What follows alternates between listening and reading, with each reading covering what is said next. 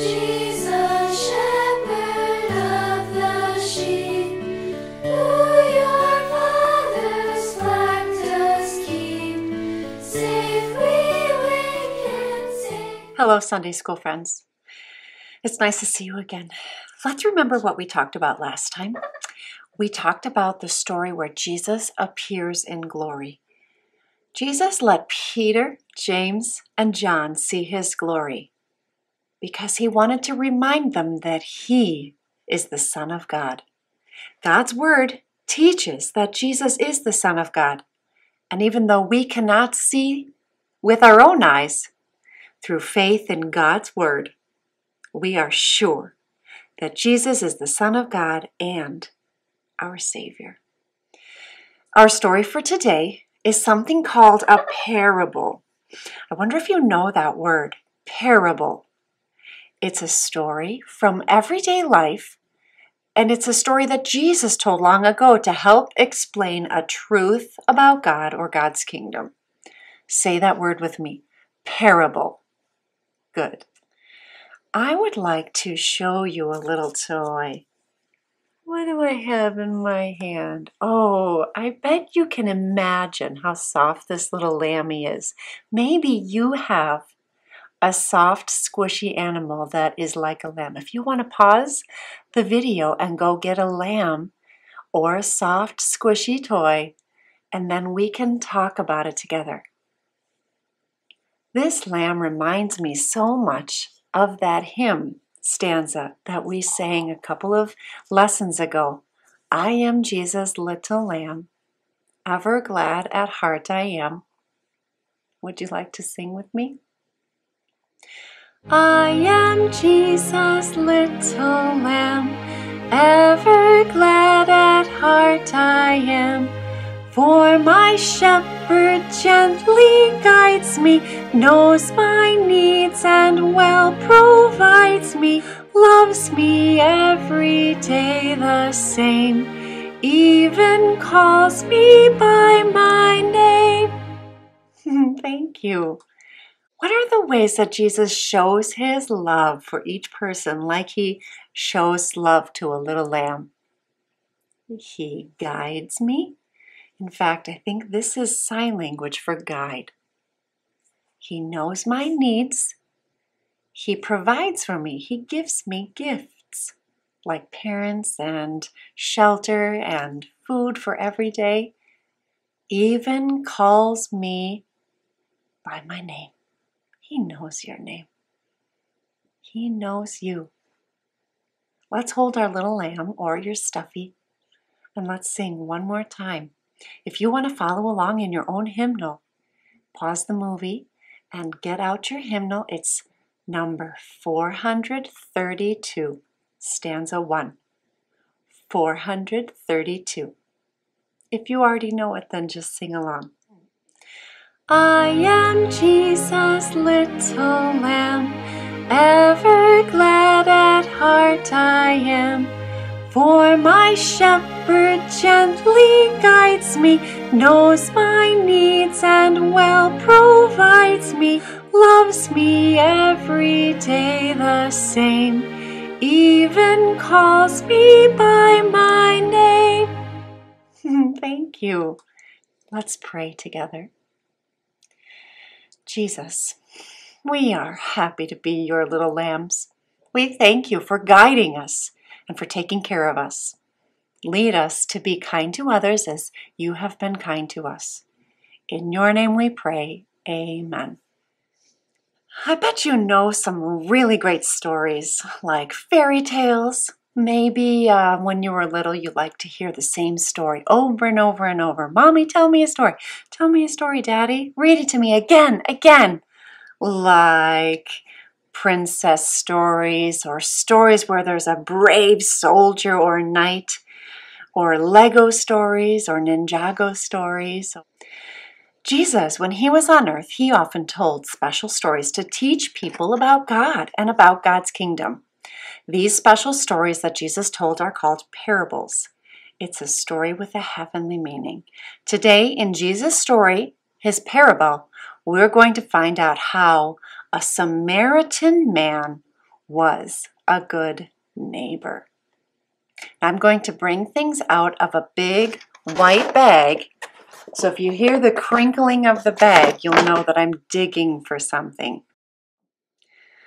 One day, a man came up to Jesus with a question.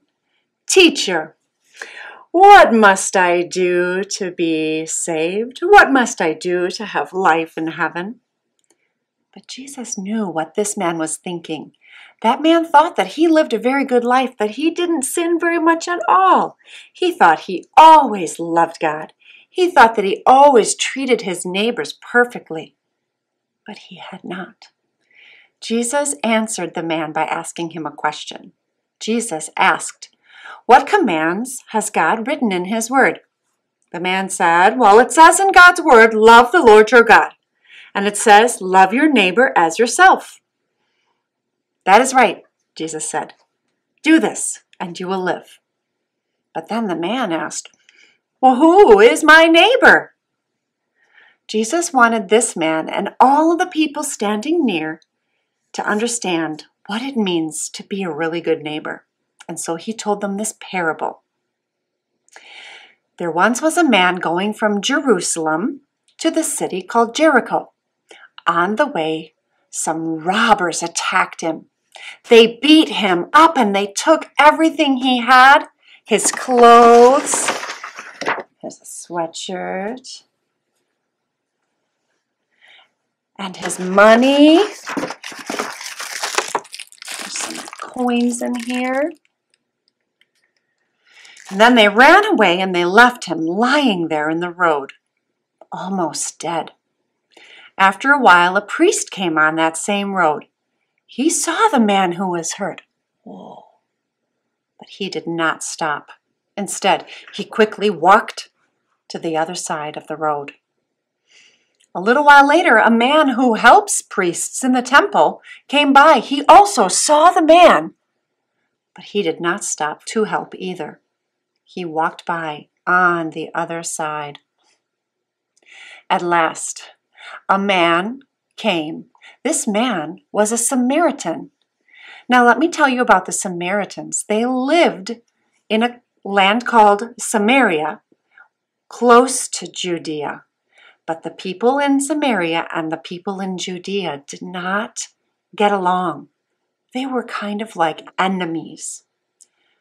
This man was from Samaria. He was a Samaritan. He saw the man beat up on the road and he felt sorry for him.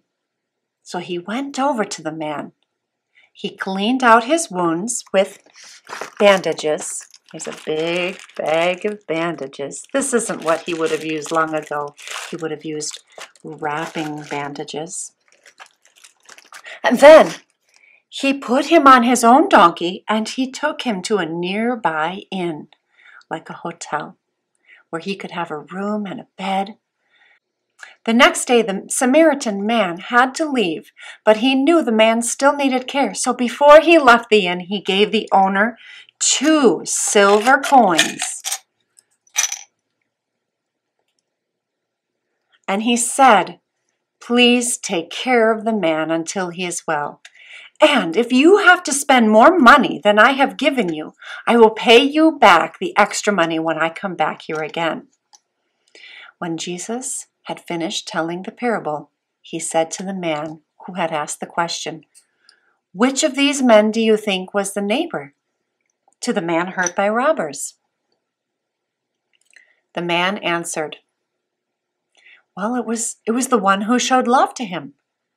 And Jesus said, "Go and do the same for others." What did the man ask Jesus? Who is thy neighbor? Usually we think of a neighbor as the person who lives right next door to us. But God tells us that all people are our neighbors. He tells us in his word that we are to love and help all people. Just as this says, love your neighbor as yourself. This includes people who look or talk in different ways than us, people who may not even like us. Let's read from the Bible. From Matthew 22, verse 39. Love your neighbor as yourself. Exactly the words that Jesus said. How much does God want us to love our neighbors? As yourself. Would you be showing love to yourself if you didn't eat for 3 whole days? No, you certainly would feed yourself, right? So what would you do if you found out there were people that had no food? You would get them food, or you would take food to a food pantry or donate money. If you had a cut and you let it bleed all over and not take care of it, maybe it would even get infected. Would that be showing love to yourself? No, you would take care of yourself. So if you would take care of your owies, what would you do if you saw a friend of yours fall down on the sidewalk or in the playground and they would get hurt?